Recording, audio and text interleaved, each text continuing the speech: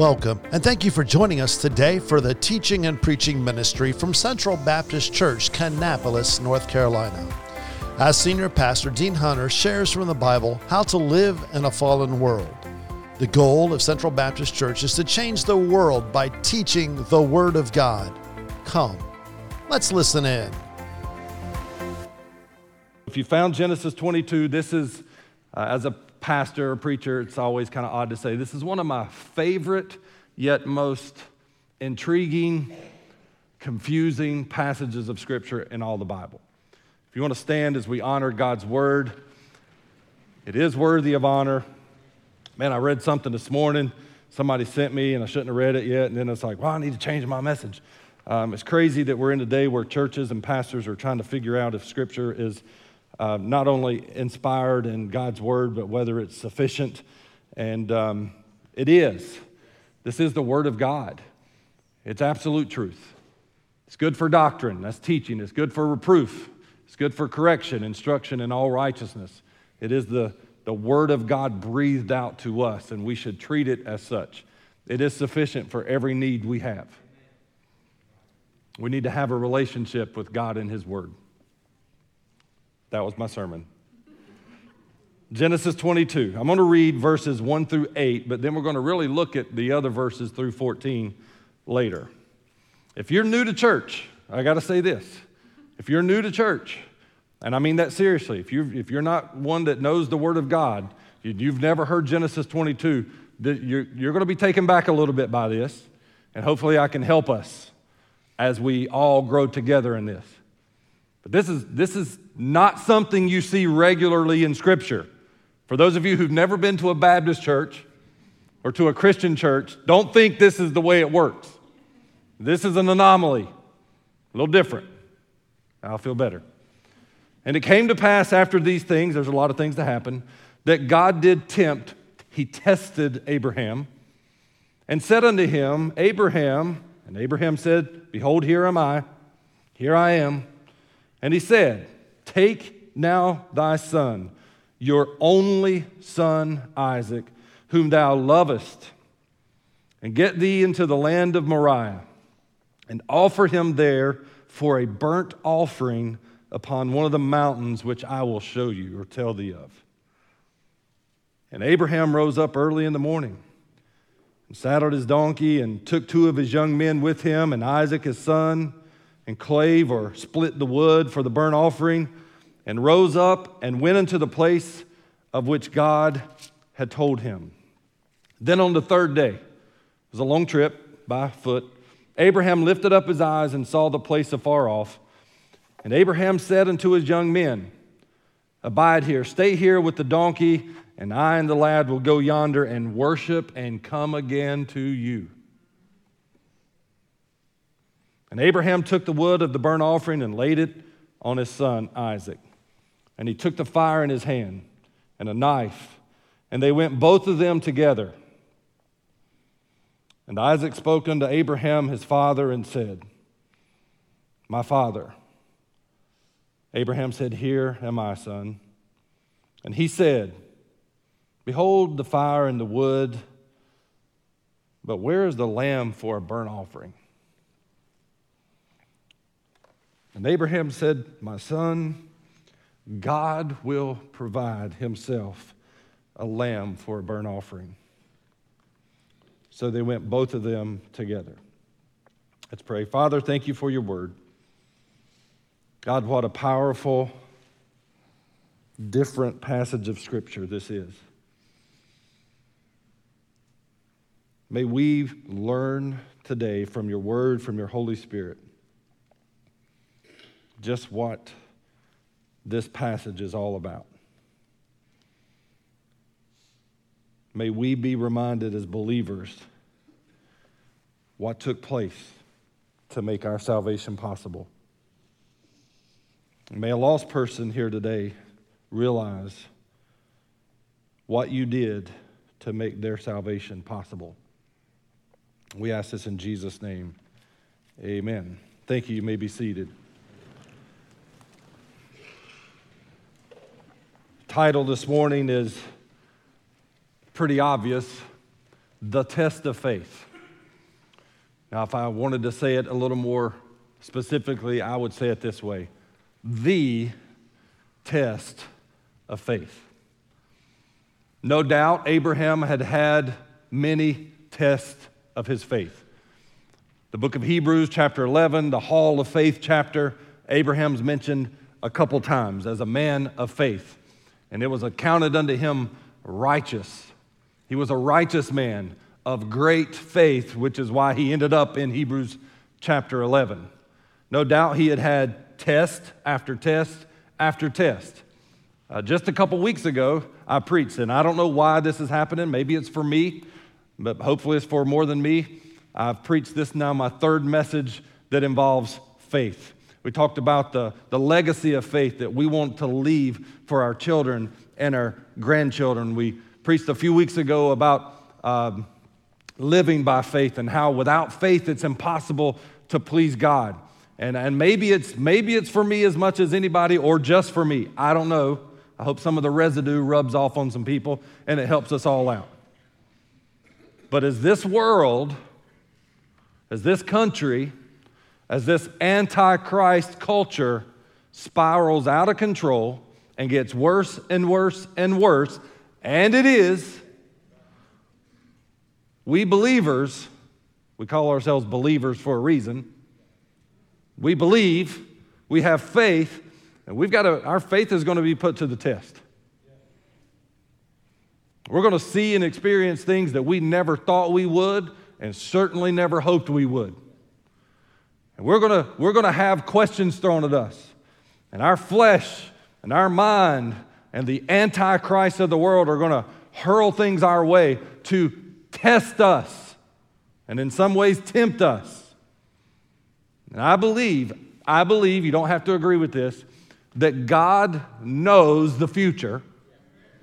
And I believe He knows what we're headed for. And I believe He knows that our faith is going to be tested. I thought it was getting good, and then you kind of died down like you didn't believe that. But my Bible teaches that as we grow closer and closer to the second coming of Christ, the pressure is going to be increased and the fire is going to get hotter. And we're going to find out, everybody listening, we're going to find out who is and who isn't born again believers. Because there's going to be many falling away, many giving up and quitting. Didn't mean they lost their salvation, it means they never had it. That's what the Bible teaches. So as believers, I believe Scripture teaches that we're going to be tested by God. It's important, for introduction, to clarify, God never tempts. So is that your opinion? No, that's the Bible's opinion. The Bible says clearly in the book of Hebrews that in the book of James that God does not tempt. Let no man say when he's tempted of God, because God cannot be tempted with evil, neither does He tempt any man. God's not in the business of tempting us, but He is in the business of testing us, testing our faith. Why? Because the tests are going to get harder and harder. Now, I know some of our kids are out of school, and this is going to bring back some bad memories. And some of us have been out of school a long time and don't even like to think about today when we were in school. But there used to be a such thing as tests in school. That meant something. And I'm trying to buffer right now so I don't say a few things that I shouldn't and just give opinions that have nothing to do with Genesis 22. But when we used to be tested on what we were taught to prove that we knew what we were taught, occasionally our favorite teachers would have pop quizzes. I'm not talking about the ones today. Hey, get out your books, get out your notes, ask a friend, get in groups together, and let's take this quiz. I'm not talking about the kumbaya quizzes of today. I'm talking about the ones to where you weren't prepared, you hadn't paid attention for 2 weeks, you didn't take notes, and the teacher says, hey, pop quiz today, and you immediately, your blood pressure went up, and you started sweating profusely, and you thought, I'm going to fail, my parents are going to kill me. See, that's the good old days of school. Today, oh, you made a 32? Well, we'll round up to 60 because we don't want you to fail. Or let's take it until you make the grade you want to keep. No, it's not everybody's like that, I know, but I kind of feel like that's what God does.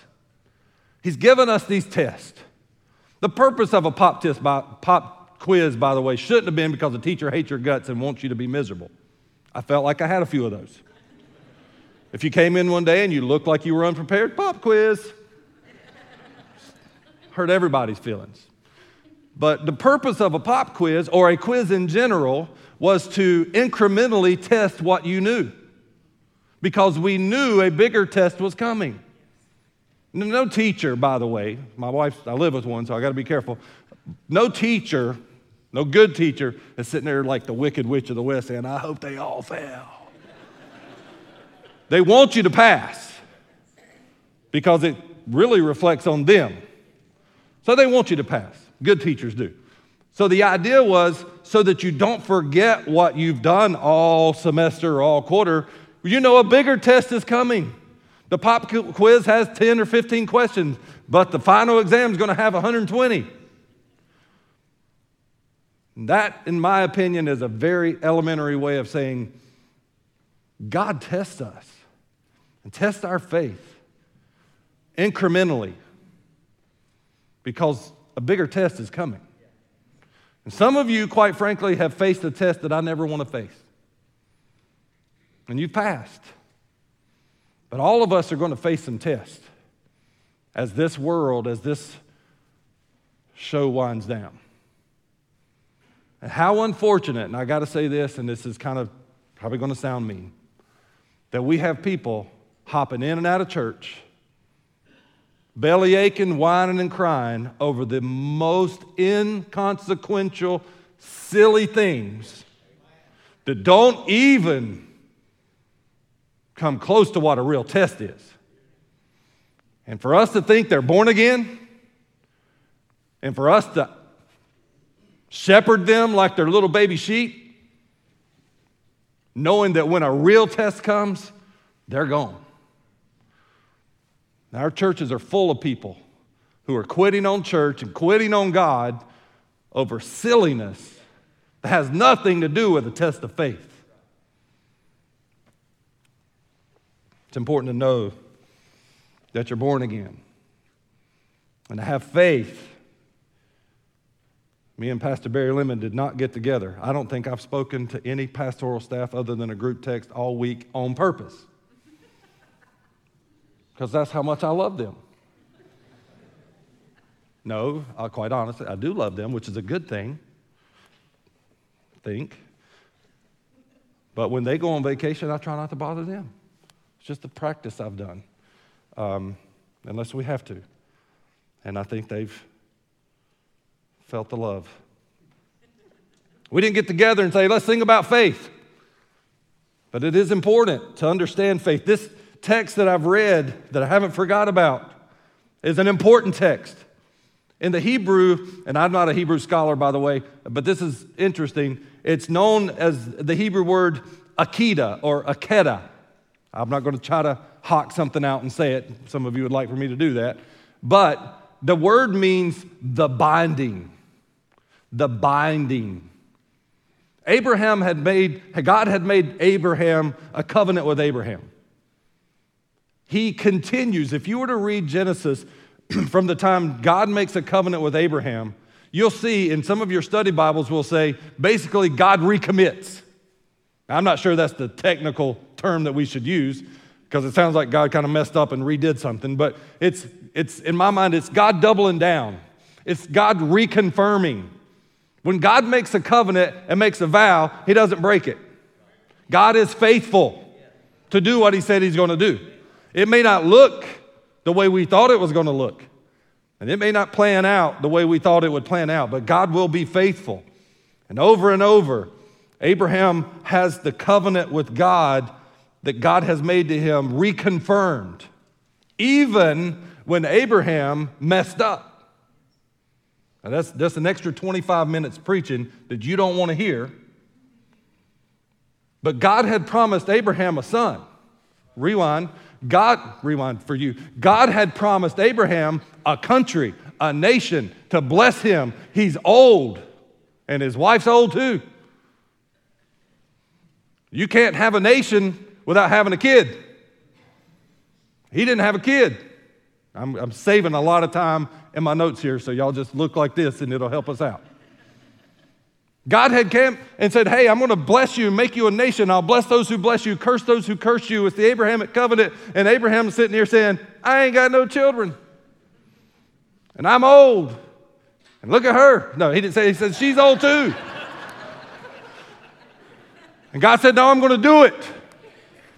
And to fast forward through the cliff notes of Genesis, Abraham got tired of waiting. And his wife did. And they devised a plan to have a child, not by Sarah, his wife, but by her handmaid. I'm speeding over this, but this is important to history, what happens. We are dealing with the consequences of what happened here when Abraham had a son, Ishmael, from Hagar. That was humanity's way of, I'll fix the problem because God's not doing it. I think we can all agree that's probably not the right way to go. God promised, well, let me help him out. And now, if we're honest, we all fall into that category, right? God said he was going to do it, but man, this is taking forever. He needs my help. So let me get involved. You see, we can't really do that unbiasedly. Have y'all figured that out? Okay. So anyway, so they have Ishmael, and what seemed to be a great plan, because what husband and wife wouldn't get together and say, you know what? Y'all know this. Y'all have to go back and read this so you understand. This was not going to work out. Yeah, they produced a son and lived happily ever after. No. I think Sarah got to thinking about what had happened and didn't like it. And they had a family meeting and said, you know, this kid's got to go. There's a lot wrong with this. There's a whole lot of application to today's families, quite honestly. You know, people say, well, this will work. We can live with this. We can do this, and it'll be all right. But no, it keeps on coming up. And you live with the consequences. And finally, she said, Ishmael's got to go. I have to say this because I know the Word of God and you know the story. God did still bless Ishmael. And there's a ton of application, a ton of truth there. It wasn't his fault he was born. And I have to stop there. But what happened in that situation has haunted the world to this day, and still does. The division between Islam and Christianity is a result of what happened when they made a decision to help God out. Of course, eventually, God reconfirms, I'm going to bless you. And he has a son, Isaac. This son is the promised son. This is important. He's the covenant son. He's the son by which all the nation will be blessed. He's the son, actually some texts refer to him as the only begotten son. He was the only official son. Now, just for information purposes, Abraham could have made Ishmael an official son. There was a way to do it. Now, he would have still never been Sarah's son, but he could have adopted him officially, and he would have been into the family as the firstborn. But he never did, which is a good thing, because Isaac was the official covenant son who God gave to the two parents he said he was going to give him to. Abraham and Sarah. So even after they laughed at God, even after they doubted that God knew what he was talking about, Sarah had a son. The son. The only son. The covenant son. Y'all hear this repeated? Ishmael has his packing bags and papers, and he is sent. He is no longer in the picture. There is one son, and mom and dad. He's the covenant chosen son that God would bless Abraham through and make great nations out of him, more in number than the stars. This is Father Abraham had one son. Y'all don't know that verse, right? That's the prequel to Father Abraham. Father Abraham had only one son, and his name was Isaac, and that's it. See, it doesn't go together, so we don't have that one. But he didn't have many sons until he had one son.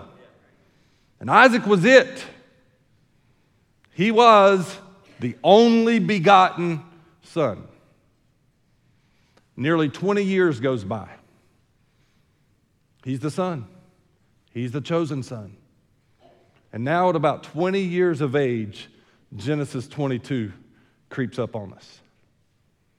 And God says to Abraham, here's the test. The test is about Abraham's faithfulness, love, commitment, fear of God.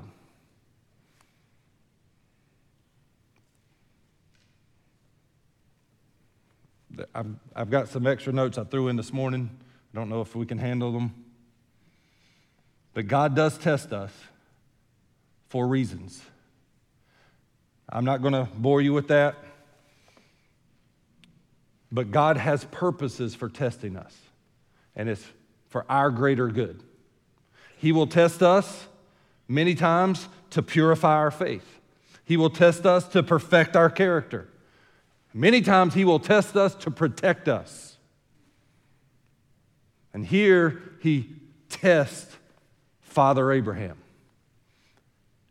And the purpose of the test is to find out something. The word test is not the word tempt.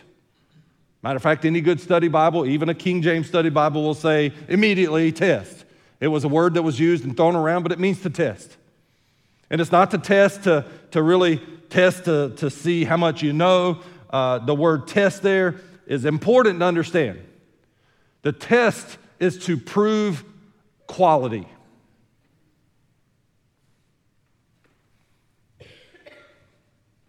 I love you, Lord. Prove it. Well, I'll do this. Okay, well, that was easy. I'll do this. A little harder. How about do this? It's proving the quality of something. How much do you love me? Is what God asked. Jesus himself said, why do you say you love me and you don't do the things I say? No man can serve two masters. He'll love one and hate the other. No man can serve God and mammon. How much faith do you have? Everybody hear the pop quiz ringing in their head? Yeah, I passed this one. Whew. Next one's going to be harder. Because it's the last pop quiz and the next pop quiz material. And it gets greater and greater. Some of you are a little older than me, and you've had more tests. And you've proven to God you're faithful to Him. You love Him. You're committed to Him. Now, I have to say this because this is really, really important. Because I think in church a lot of times we say we're being tested of God, and it's some silly situation we got into that God has nothing to do with. So we got to understand this principle that I'm about to share. Abraham is doing what God told him to do. Abraham is right in the center of the will of God. He's not out living his best life like the prodigal. The prodigal son could not find himself in a pig pen eating slop and say, boy, God is sure giving me a test. Now, he can say that, but he made the decision to get there. He was not in the will of God. He was within the sovereignty and providence of God, but he was not doing what God called him to do. I feel like we need to plow down here because we many times blame God for something spiritual, and we are a million miles away from God's will for our life. Now, I believe he'll use it, and I believe he's sovereign, and you didn't surprise him by taking that left turn when he wanted you to go right. But here's why I messed up my sermons. But the third point, the provision that God has in store for you was when he said go right. But now you're going to hear him taking a left and end up with a tire off in the ditch. And you say, oh, God is testing me. No, you messed up. You messed up. Everybody with me? Y'all following me? That doesn't mean you wouldn't have taken a right and still lost the tire and ended up in the ditch. But there might have been somebody coming by with an extra tire and a lug wrench and a jack. That was the whole third point, and y'all didn't even like it. Where's 1 and 2? I don't know.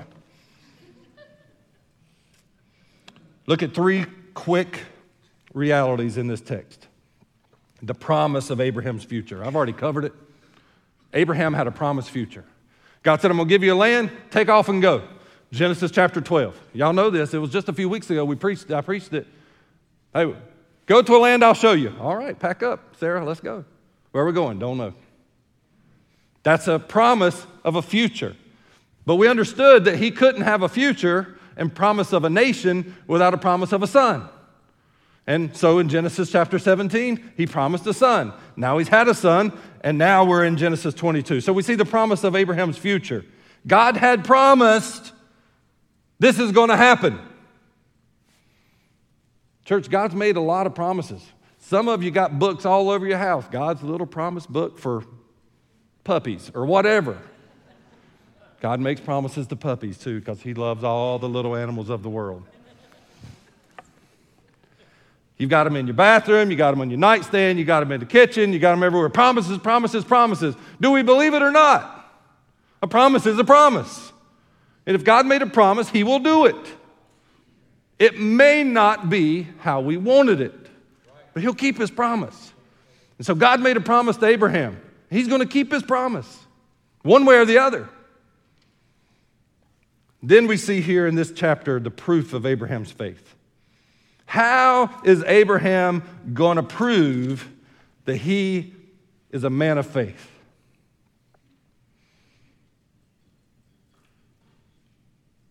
God is commanding. All through my notes, I wrote the word asking, and then I thought, I don't think God's asking. I think he's commanding. And maybe it means nothing to you, but I think sometimes, well, God is asking me to do something I just don't know if I can do. And that's just so messed up theologically and spiritually, because he would never ask you to do something he didn't expect you to do, and he would never ask you to do something he didn't give you the ability to do. So maybe God's commanding him to do something just like he commands me to do something. It's not like God, hey, Abraham, will you do me a favor? That would be a little different text. No, go to a place I'll show you in Moriah and sacrifice your son. How will Abraham prove his faithfulness to God? To the natural man, this makes no sense. To a 49-year-old father of 2, I can't hardly ever read it without getting emotional. It's something so out of the ordinary, especially if you only had one. And God had promised to bless you and your family and nations from that one. It makes no sense. And how many times in our life does God tell us to do something that makes no human sense? The answer is often. How are you going to do this, God? Or how am I going to do this? Just do it. Just do what I told you to do. Now, there's another sermon within this sermon that I'm going to fold right here one page and put a little bookmark and say this. As a Christian, as a believer, we need to be so close to God that we're constantly talking to Him. And He's constantly talking to us. Abraham was not out living his best life, doing what his flesh wanted to do, and God said, well, let me jump down and do something great out of this man. No, he was faithful to God. He was serving God. He was worshiping God. This might hurt your feelings, and I hope it doesn't. I hope it helps. God wants to use those who are faithful to Him. Now, He'll use you, but He's going to do a work in your life if you're not living in His will. God speaks to those who are serving Him. God gives those who are serving Him faithfully big jobs to do. Now that creates quite a dilemma, doesn't it? Well, how much do I want God to do with me? Maybe I'll just be a little so-so Christian and He'll only ask me to do so-so things. If that's the thought that went in your mind, now's a good time to bow your heart and bow your head and have a little talk with Jesus. I'm serious. Because that's a natural human thought. That's not a spiritual, supernatural thought. So, well, you know, if I just don't serve God fully, He might not ask me to do anything crazy. That's not how a believer responds. It's not how a faithful believer responds. That's not how a spiritual, faithful believer responds. A faithful, spiritual believer, when God says, Dean, says, here am I. Verse 1, here am I. I got to throw this in. In Genesis, we're there. In Genesis 1, 2, 3, when Adam and Eve were not living the way they should, the conversation sounded a little different, didn't it? It wasn't Adam and Eve, here we are, God. No, it was, where are you? Two different conversations, two different places in life, two different results. But when we're with Him, and when we're serving Him, and when we're where we ought to be, He can say, Eric, and you say, here I am. Not, oh, I didn't think you knew where I was. And that's what a Christian wants. That's the peace. That's the assurance. That's the comfort. Not that God's looking for me, but that He knows where I am. And here I am. The proof of Abraham's faith. Notice what Abraham does. Verse 3. Yeah, we already read it. This blows my mind. So Abraham got up early in the morning. Yep, that part blows my mind, just in general. But he got up early in the morning. God had just told him the night before, the day before, to sacrifice your only son, the son of promise, the son of blessing, the covenant son. I wouldn't have slept a wink. I get less sleep for a lot less stress. He's up early, making preparation. Not a thought, not a second thought, not a let me figure this out, not a family meeting with Sarah. She'd already got him in trouble one time, maybe you learned. But anyway, so no, we're not gonna, you know, I've got something coming up, but I don't think I need your opinion this time. So that's not good marriage practice, I'm just saying. I don't think. Now, I don't know if she even knew this was happening, quite honestly. Because I don't think she would have let it happen. Not that she wasn't spiritual, but she was a mom. So that's extra. I don't think that matters. He gets up early, but here's the thing he does. He does exactly what God's told him to do.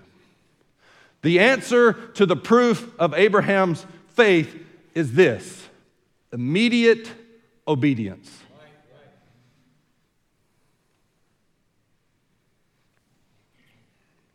If you love me, keep my commandments.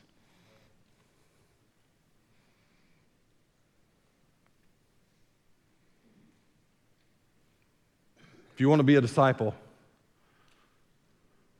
drop the nets and come follow me.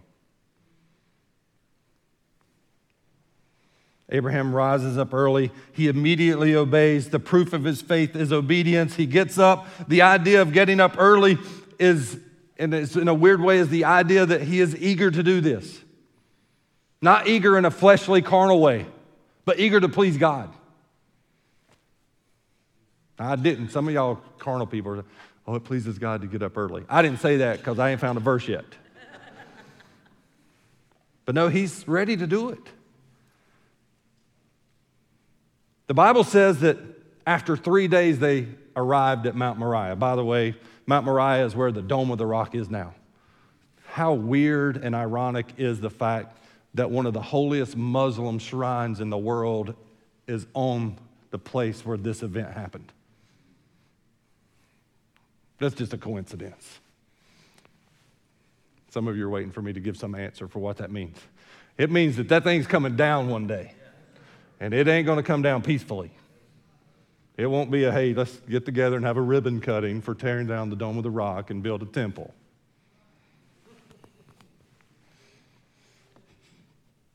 The Bible says it took him 3 days to get there. On the third day, he's going to sacrifice.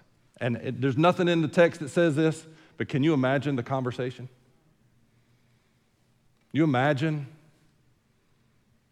Abraham, his son Isaac, and 2 helpers walking for 2.5 days, and Abraham knowing every step what's about to happen?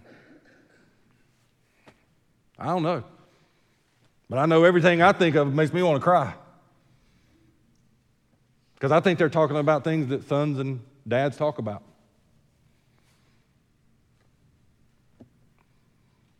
But knowing that Abraham was being faithful to what God had said. Listen to what verse 5 Abraham says. This is the proof of his faith. And I hope this is helping. How do we know? Well, we know because he's walking to the mountain with his son. But listen in verse 5. When they get there, they find a place, and he tells the young men, the other 2, stay here. Isaac and I are going to worship, which that's a whole sermon. But I like the last part he says. We're going to come back to you. I hope you've noticed that before. What faith that Abraham says he knows he's going to sacrifice his son. But we're going to come back to you. Now, some of you immediately are asking, did he know that, or is he just a man of faith? I think the answer is yes. Hebrews chapter 11 in the Hall of Faith, where it points out Abraham leaving his country and going to find a country that he didn't know, also in verses 17 through 19 gives us the answer. This is a mind blower. Y'all ready? It might be on the screen. You're excited, right? By faith, Abraham, when he was tried, tested, offered up Isaac, and he that had received the promise offered up his only begotten son, of whom it was said by God, that Isaac shall thy seed be called. Accounting his reasoning, his rationale, his belief was that God was able to raise him up even from the dead. Abraham was such a man of faith, he was planning to sacrifice his son, but had faith that God would raise him. He hadn't read John 17, 18, and 19 yet. There hadn't been a lot of resurrecting going on in Abraham's day. But he had that kind of faith that God, if he sacrificed him, would raise him from the dead. He continues on showing his faith. He took the wood from the burnt offering, laid it on Isaac, took the fire in his hand, book of matches, I'm sure, and a knife, and they both went together. Abraham is legitimately preparing to sacrifice his son. In verse 7, Isaac finally speaks up. By the way, I've studied this. I think you probably know that. I think you probably hope I have studied this or read behind other people. People don't know what they're talking about. No. And there's a lot of opinions that are just that, opinions about Isaac. I'm not going to really go one way or the other. But Isaac hasn't said a lot until now. Now, he may have spoken, but he hasn't said a lot until now. Now, he's seen this before. He knows about animal sacrifice. As a matter of fact, Abraham and the Israelites, or the nation, knew about human sacrifice because this is what the other religions did. They would sacrifice their children to little g gods as a way to demonstrate their commitment to that God. This was unusual, but God said do it. So they understood the logic or the illogical logic of this. But in verse 7, Isaac says to Abraham, he's starting to do the math. Behold, you've got the fire, you got the wood, but where's the lamb? And I've said a lot, but I want you to hear, and I want you to find a place to store away what I'm about to say. Abraham's answer is the answer of the faithful when facing uncertainties while obeying God. His answer is, and our answer should be, to our son, to our daughter, to our wife, to our husband, to our friends, to our co-workers, when we are where we're supposed to be, doing what God has called us to do, but yet we are uncertain of how it's going to happen, our answer should always be, God will provide. Don't know how, but He will. That's faith. It's not some random, let me grab a little cloud of faith and hold on to it. It's the faith of a person who is submitted to God with the peace and confidence of knowing that he or she is doing exactly what God has told them to do. In verse 9, they came to the place. Abraham built the altar, bound Isaac his son. There's a lot of question about how that happened. And laid him on the altar. And Abraham stretched forth his hand and took the knife to slay or kill his son. He's going through with it. This is not, God's going to get me out of this. Matter of fact, Paul said in Romans, or Paul talked about it in Romans, but James says he believed he would resurrect him. He had a plan to kill him because God told him to, but had faith that God would handle it. He's going to do this. But then we see the promise of Abraham's, or the provision of Abraham's faith. We know how this happens. We've read it. If we've been in church a while, we know it. But just at the right time, God intervened. Verse 11 says, "Then the angel of the Lord called unto him out of heaven and said, Abraham, Abraham." Sounds like what he said in verse 1. Here I am. I hope y'all don't miss this. In verse 1, Abraham's so close to God, he could say, here I am. And in verse 11, even in a weird situation, he is still so close to God, he says, here I am. He's exactly where God told him to be, doing exactly what God told him to do. And he says, here I am. The Bible says in verse 11, it's the angel of the Lord. This is a whole different conversation, but this is not just some random naked, winged, fat, chubby angel. I had to say that extra special because at Pastor Appreciation this year, someone gave me a ceramic, short, stumpy, fat baby angel. Naked baby angel. And it's in my home office right now looking at me while I study. And I feel the blessings of it all the time. This is not just any angel. This is the messenger of the Lord. The words mean the messenger of Yahweh. It's the same thing we see in Exodus chapter 3 when Moses is standing on holy ground with a fiery bush burning but not being consumed. You know who this is? This is God himself. God shows up and says, stop. I've made provision. You don't have to do this. You were about to do it. You were right where I told you to be, doing exactly what I told you to do. And then just coincidentally, he hears something rustling in the bushes. A sacrifice, a ram. God provided for Abraham the sacrifice. He says unto him, after verse 11, here I am.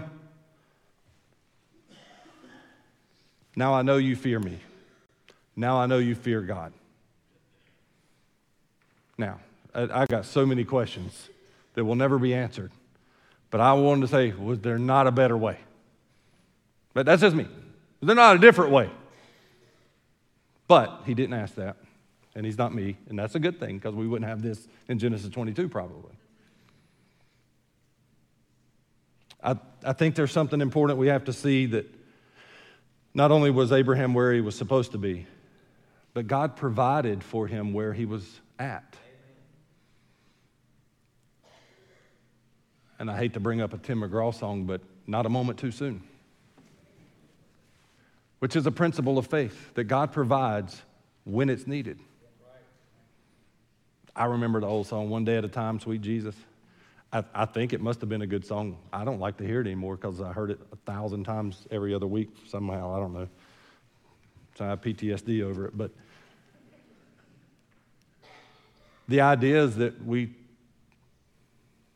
travel by faith and not by sight. And I know myself, and some of you good enough to know that if God gave you the provision 2 weeks before you needed it, we'd probably mess it up. But he did it exactly when he needs it. We've turned this phrase into a cliche in the church where God guides, he provides, but it's exactly biblical teaching. God does provide where he guides. And if that's true, the opposite must also be true. If you're somewhere you're not supposed to be, there's no promise of his provision. But if he tells you to go somewhere and you follow what he said to do, he will do it when it's needed. Y'all remember this? I come to this often. It's fascinating and it's scary at the same time. Jesus at the height of his ministry, everybody's wanting to follow him. Hey, all the cool kids are following Jesus. I want to follow Jesus. And he had a way of sorting them out, right? And in one passage of Scripture, he's got his followers, he's got his disciples, and they're all like, hey, I want to follow you. And he's like, hey, come follow me. Take up your cross, follow me. And they're like, hey, I want to follow you, but I'm working out this deal on some land right now, and I got to go. It's like an open house. And he's like, hey, we don't got time for that. Follow me or not. And they went and did the open house. That's a different version, but you get the point. Hey, I want to follow you. And he's like, hey, come follow me. Drop it all. Come follow me. And he says, my dad's funeral's today. Got to get to the funeral. Let the dead bury their dead. Come follow me. What? No man that's ever put his hand to the plow and turns around is fit for the kingdom of God. Don't have time for that. Come follow me. Jesus said on another occasion that unless a man hate his mother and father, he's not worthy to be a disciple. Oh, you never heard that verse?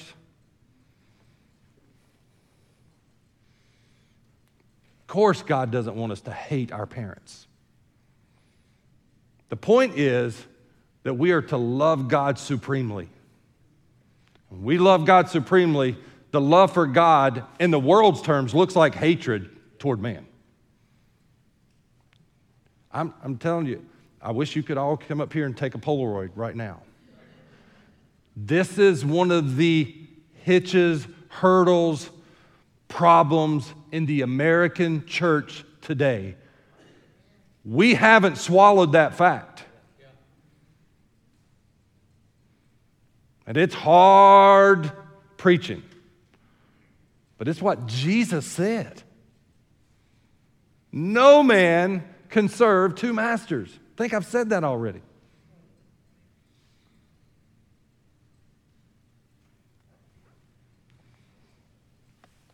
Now I know that you love me. Text says, now I know that you fear God. It means reverence. It's now I know that you are committed to me. Now I know that you love me, practically speaking, more than your only begotten Son.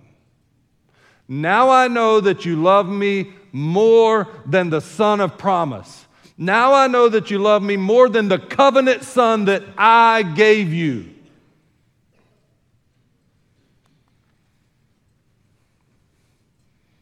This is not a fairy tale. This really happened. And not only did this really happen, this is really what God, I almost said request, this is what God demands of his followers.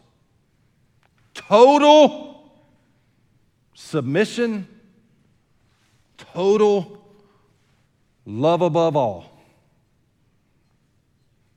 Now, you don't have to answer, you don't have to swallow hard or say anything.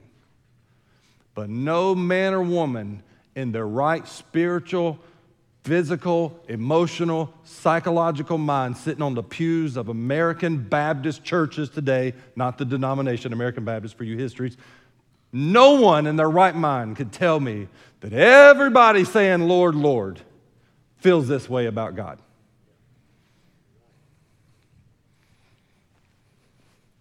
We got churches up, I got to stop. We're talking about everything under the sun. We're talking about serving our community, and we should. There's a lot of people in Baptist churches serving the community that God is not their Lord, and they don't love him supremely. Hey, and just in case you're confused about this doesn't mean you get a special place in heaven above those who don't. This means you're not going there if you don't. This is lordship salvation. This is him being Lord of all. And Abraham, father of many nations, blessed by God, is tested in a way no one in here would volunteer to be tested. No one in here would want their worst enemy to be tested the way this guy was tested. And God said it, now I know you love me. Now I know you reverence me. Now I know you fear me. Of course, God provided. And we know, when I say we, those of us who have been in church for a minute, we know there's a lot more to this narrative. Isaac is a picture of Jesus. He is a type of Christ. I think, quite honestly, too much has been written about that, and there's a lot of conjecture. I'll just leave it there, personally. But I do know that the ram in the thicket taking the place of Isaac on the altar is a perfect picture of Jesus' substitutionary atonement for you and I. We who are dead in our trespasses and sin deserve death. Because the Bible says the wages, the price for sin is death. And every one of us were born into sin. Every one of us were born separated from God because of our forefathers and foremothers, Adam and Eve, according to the Scripture. We were born sinners, separated from God, and the price for that sin is death. Every man, woman, boy, or girl who's ever been born deserves death because of who they are, a sinner. That's the bad news. But the good news is, while we were yet sinners, Romans 5:8, Christ died, here's the word, for us. In Genesis 22, God says, take the ram in the stead of Isaac. The Bible says, Paul says very clearly in 2 Corinthians 5:21, that he who knew no sin became sin for us, that you and I might be made the righteousness of God. The good news of the gospel is only good news because we know the bad news. And the bad news is we were born sinners. And we were born guilty. And we were born separated from God. And unless we are reconciled to God, we will die a sinner and spend eternity in hell, separated from God forever.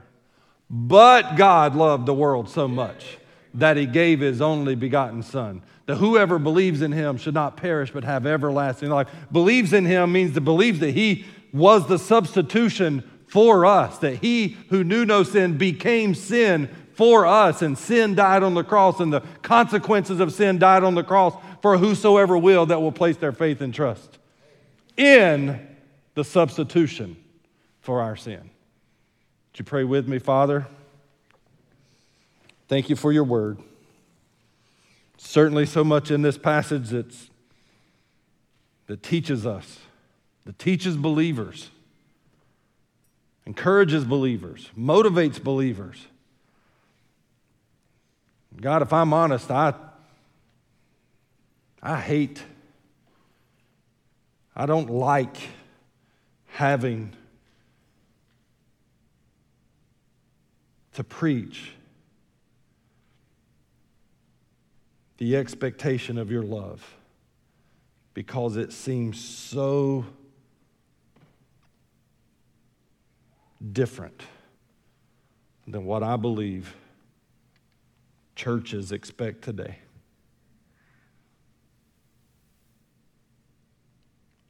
It makes me cringe at how many people will miss heaven because they were playing the church game. They were just following the crowd. They were showing up, giving $1, saying their night prayers, and going through the motions. When your command is to love you above everything, God, may we receive this as your word and certainly not mine. Pray you convict hearts. Convict that church member who's maybe been playing the church game for 20 years, 30 years, 50 years. But it's just a cover-up. Maybe they didn't realize it, but they've never made you Lord. They've never trusted in you supremely.